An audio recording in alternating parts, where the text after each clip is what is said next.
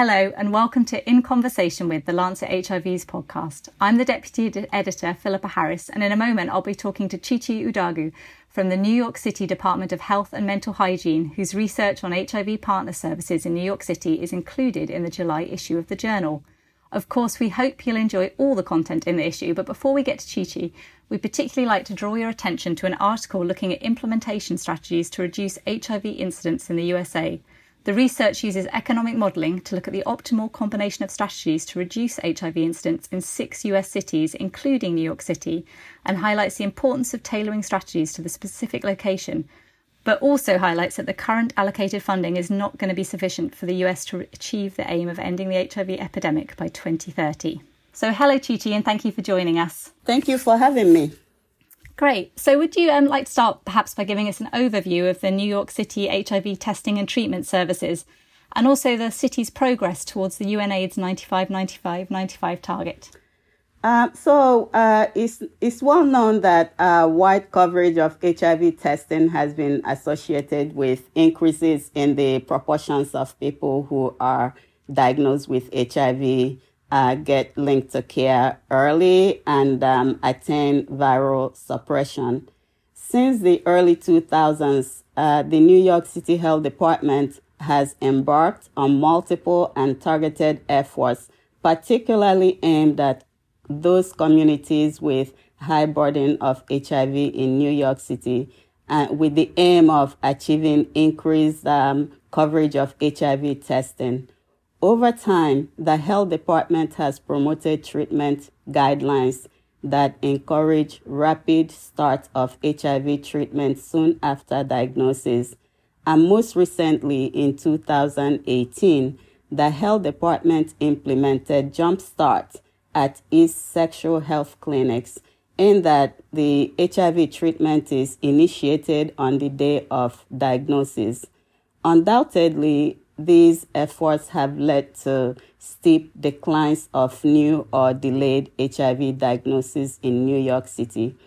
The latest Health Department 2018 HIV Surveillance Annual Report shows that in 2018, the number of people newly diagnosed with HIV fell below 2,000, the lowest number of HIV diagnoses since annual reporting began in 2001. In 2019, New York City announced its attainment of the UNAIDS 90-90-90 goals, a full 2 years ahead of schedule, meaning that 90% of all people with HIV know their status, 90% of all people diagnosed with HIV are on treatment, and 90% of all people diagnosed with HIV who are on treatment are virally suppressed. As of 2018, in New York City, it's estimated that 93% of people with HIV have been diagnosed. And of those diagnosed, 90% of people with HIV are on treatment, and 92% of those people on treatment are virally suppressed. Furthermore, the New York City Health Department is believed to be the first fast-track city in the United States to reach this milestone. The Fast Track Cities initiative is a global partnership of more than 300 cities and municipalities around the world working to achieve the UNAIDS 90-90-90 targets. And so your study was using data from partner services. So I wondered also if you wanted to talk about how they've evolved over the last sort of 5-10 years. In fact, the evolution of partner services in New York City dates back 15 years. Then, as in most United States jurisdictions, the vast majority of people with a new HIV diagnosis were offered partner services only if they were diagnosed at an STD clinic. However, in 2006, the health department initiated an expansion of the provision of partner services, beginning in those communities with the highest burden of HIV. through partnerships with medical providers and the use of the HIV surveillance registry to identify every person with a report of a new HIV diagnosis. However, the primary goal of partner services, which involve elicitation, notification, and testing of partners, is case finding, and partner services are therefore directed at people with exposure to HIV who are deemed to be HIV negative or had not ever received an HIV test. This process then generally excludes partners with established HIV diagnosis. Nonetheless, at the inception of our partner services expansion, we attempted to also offer partner services to those partners known to have been diagnosed with HIV, but found that the yield in terms of the number of partners obtained or new case finding did not support the routine provision of partner services for this group. Alongside partner services, since 2007, and capitalizing on our long-standing presence of name-based HIV and lab reports of AIDS since 1981 and HIV since 2000, we initiated what is now known as Data to Care program. And Data to Care program was directed to people with previous HIV diagnosis. Primarily, Data to Care is the use of HIV-related reports to find people presumed not to be in care and to get them back into care. We look at indicators such as CD4 T cell counts or HIV plasma viral load in the HIV surveillance registry to select people presumed not to be in care, either because they lack these HIV-related reports or because the time since their last reports indicate suboptimal care. Health department staff then reach out to the selected cohorts and assist them with linkage to providers of HIV care and related services. So what we have done in the past 5 to 10 years has been to blend partner services and Data to Care models to achieve a complementary program for people with new or known HIV diagnosis. So what I mean by that is that we have gone beyond the specific aims of each approach, meaning new case finding for partner services or linkage to care for Data to Care. An example, we no longer set aside partners of people with a new HIV diagnosis who have been previously diagnosed just because they already know their HIV status and therefore do not require exposure notification and HIV testing. Rather, using the lab reports available to us in the New York City surveillance system, we now assess whether those previously diagnosed partners are currently receiving HIV care or if they have a history of unsuppressed viral load. Those who appear to need help with linkage to HIV care or viral suppression are approached and assisted with linkage to care and support services. Also making this blending of partner services and Data to Care approaches possible include policy changes over the last 10 years in New York City, or actually in New York State as a whole. In 2014, New York State amended HIV-related law to encourage the use of the HIV surveillance registry for Data to Care. And in 2016, the Health Department endorsed U equals U, undetectable equals untransmittable, based on studies showing that people with sustained viral suppression do not transmit HIV through sex. The current approach also extends the usefulness of partner services in that the records of previously diagnosed partners are thoughtfully assessed to identify and address the barriers they face in achieving optimal HIV care and outcomes, such barriers as stable housing, employment, mental health, substance use, and addressing those barriers and issues that impact sustained retention in care and treatment adherence, and therefore translate into viral suppression. I just wondered if you wanted to kind of briefly discuss the findings from your study, but in particular, you found some distinct racial and age disparities when you were looking at your partner data. I just wondered if you would like to sort of comment on that. Sure. So despite overall gains and improvements in New York City HIV-related outcomes over the years, these gains have not been equally realized by all socio-demographic groups. Specifically, there are persistent racial ethnic disparities, and this is borne out in our analysis of partner services and HIV surveillance registry data from 2007 to 2018. Specifically, we found the odds of not being in HIV care to be higher in non-Latino Hispanic Blacks than in non-Latino Hispanic whites and other racial ethnic groups. In 2018 alone, 94% of white people with HIV and 93% of Latino Hispanic people with HIV were on antiretroviral treatment, compared to only 87% of Black people with HIV. So that is a 6 to 7% gap between Black people on treatment and Hispanic and white people on treatment. On age, we found the odds of having unsuppressed viral load to be higher in people younger than 30 years than those aged 30 years or older.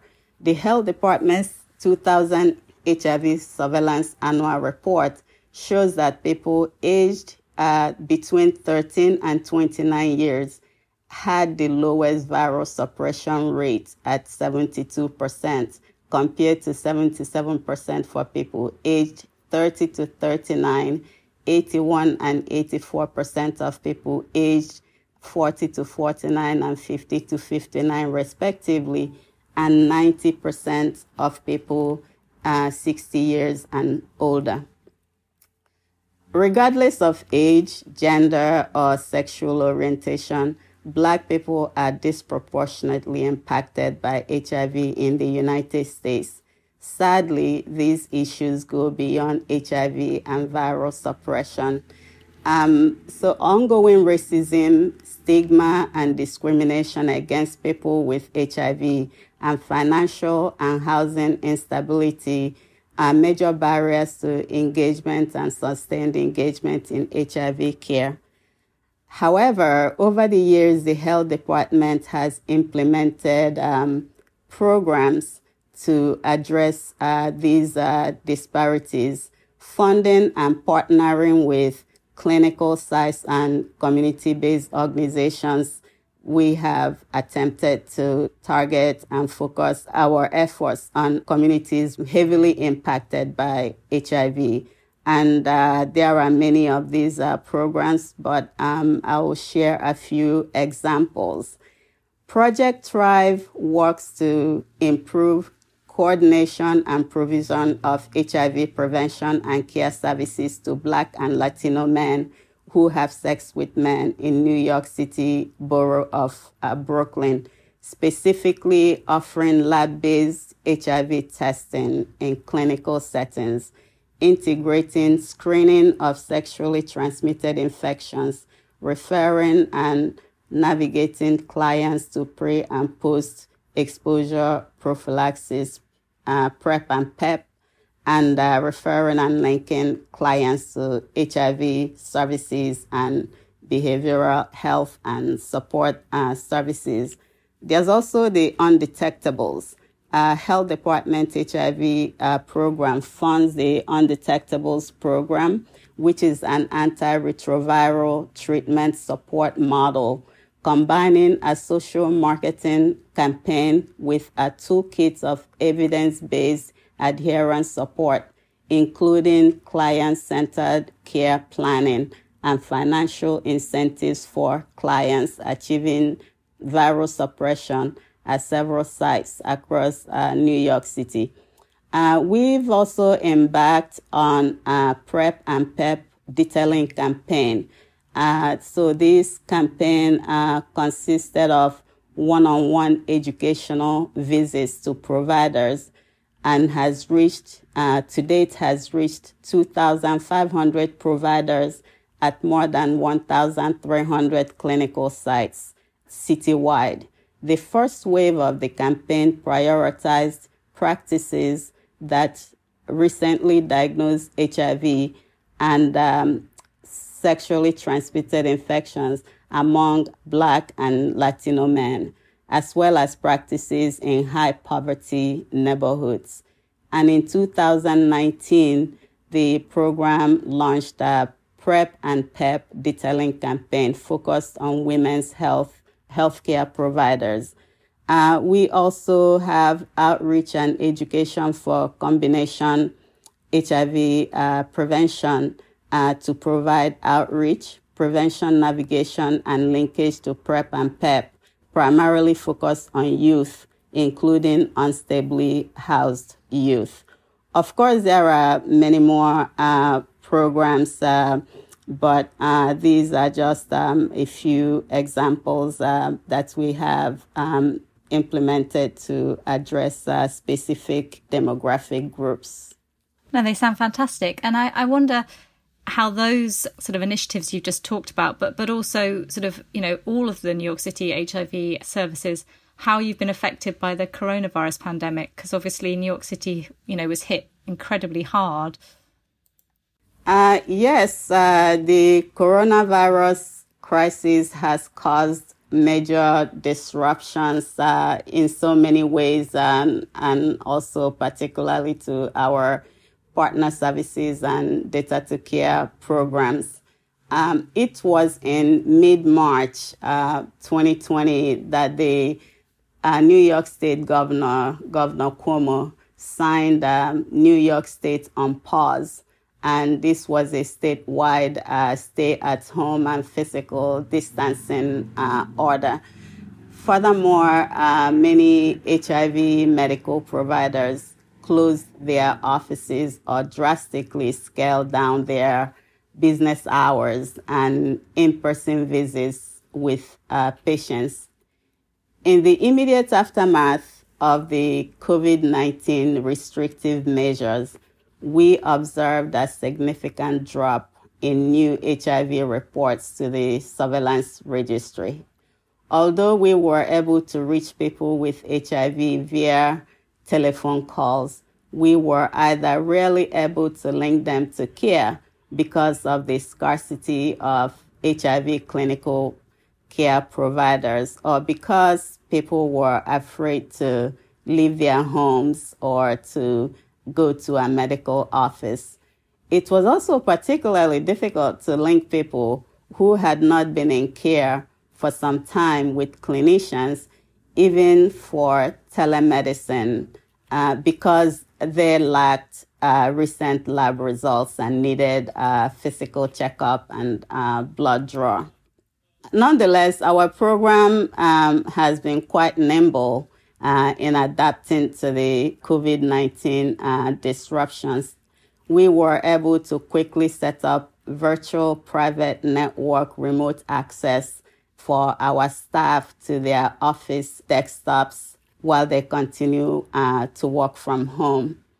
Our staff called each day major HIV care providers to inquire about their new diagnoses, if they had any, as well as their range and hours of services. And we compiled a list each morning, usually by 9 a.m., of providers and available HIV-related services, and distributed this list to all program staff who were working from home.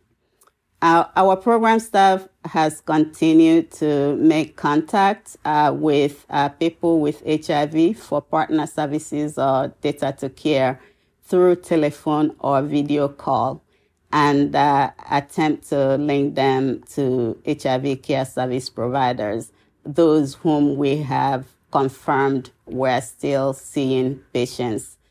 And for people for whom we could not link to care, we checked in with them periodically and informed them when an appropriate service provider had been found for them. Since May, we have seen increases in HIV-related lab reports to the surveillance registry, and more HIV care providers are opening their doors again. So we hope to be able to connect more people to service providers.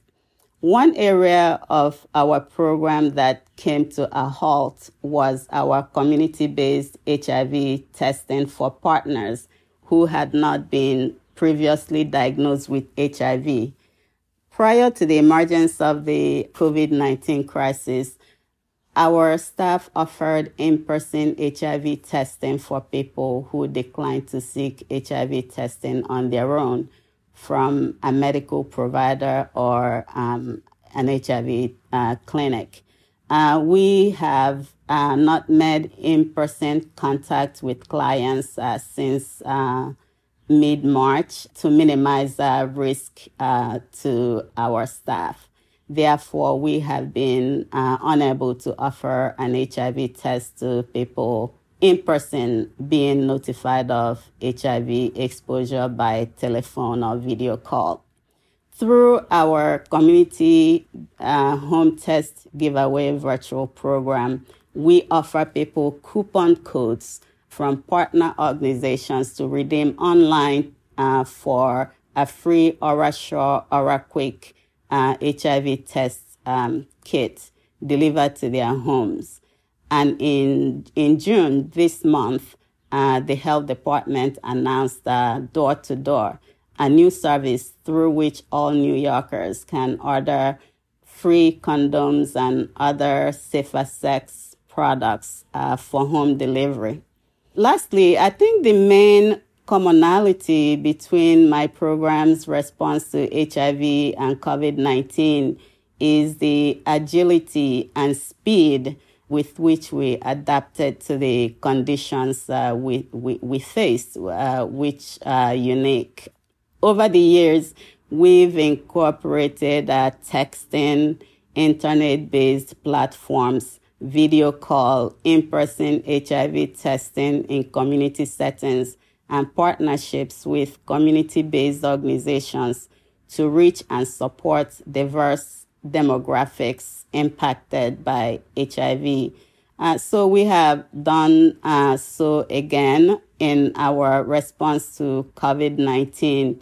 We were able to reach similar numbers of people as before COVID-19 crisis while working from home. We did so by utilizing the technology-based communication tools we had previously developed. Well, that's great to hear, how much you managed to continue, what with everything else that's going on. And obviously, we hope everything continues to sort of get better. Well, thank you so much for your time, Chi-Chi. And if you found that interesting, you might also be interested in an article that we published in the March 2019 issue of The Lancet HIV, which looked at HIV transmission networks amongst transgender women in Los Angeles and California. So thank you so much for joining us, and we hope you'll be back next month when we'll continue the conversation. Thank you.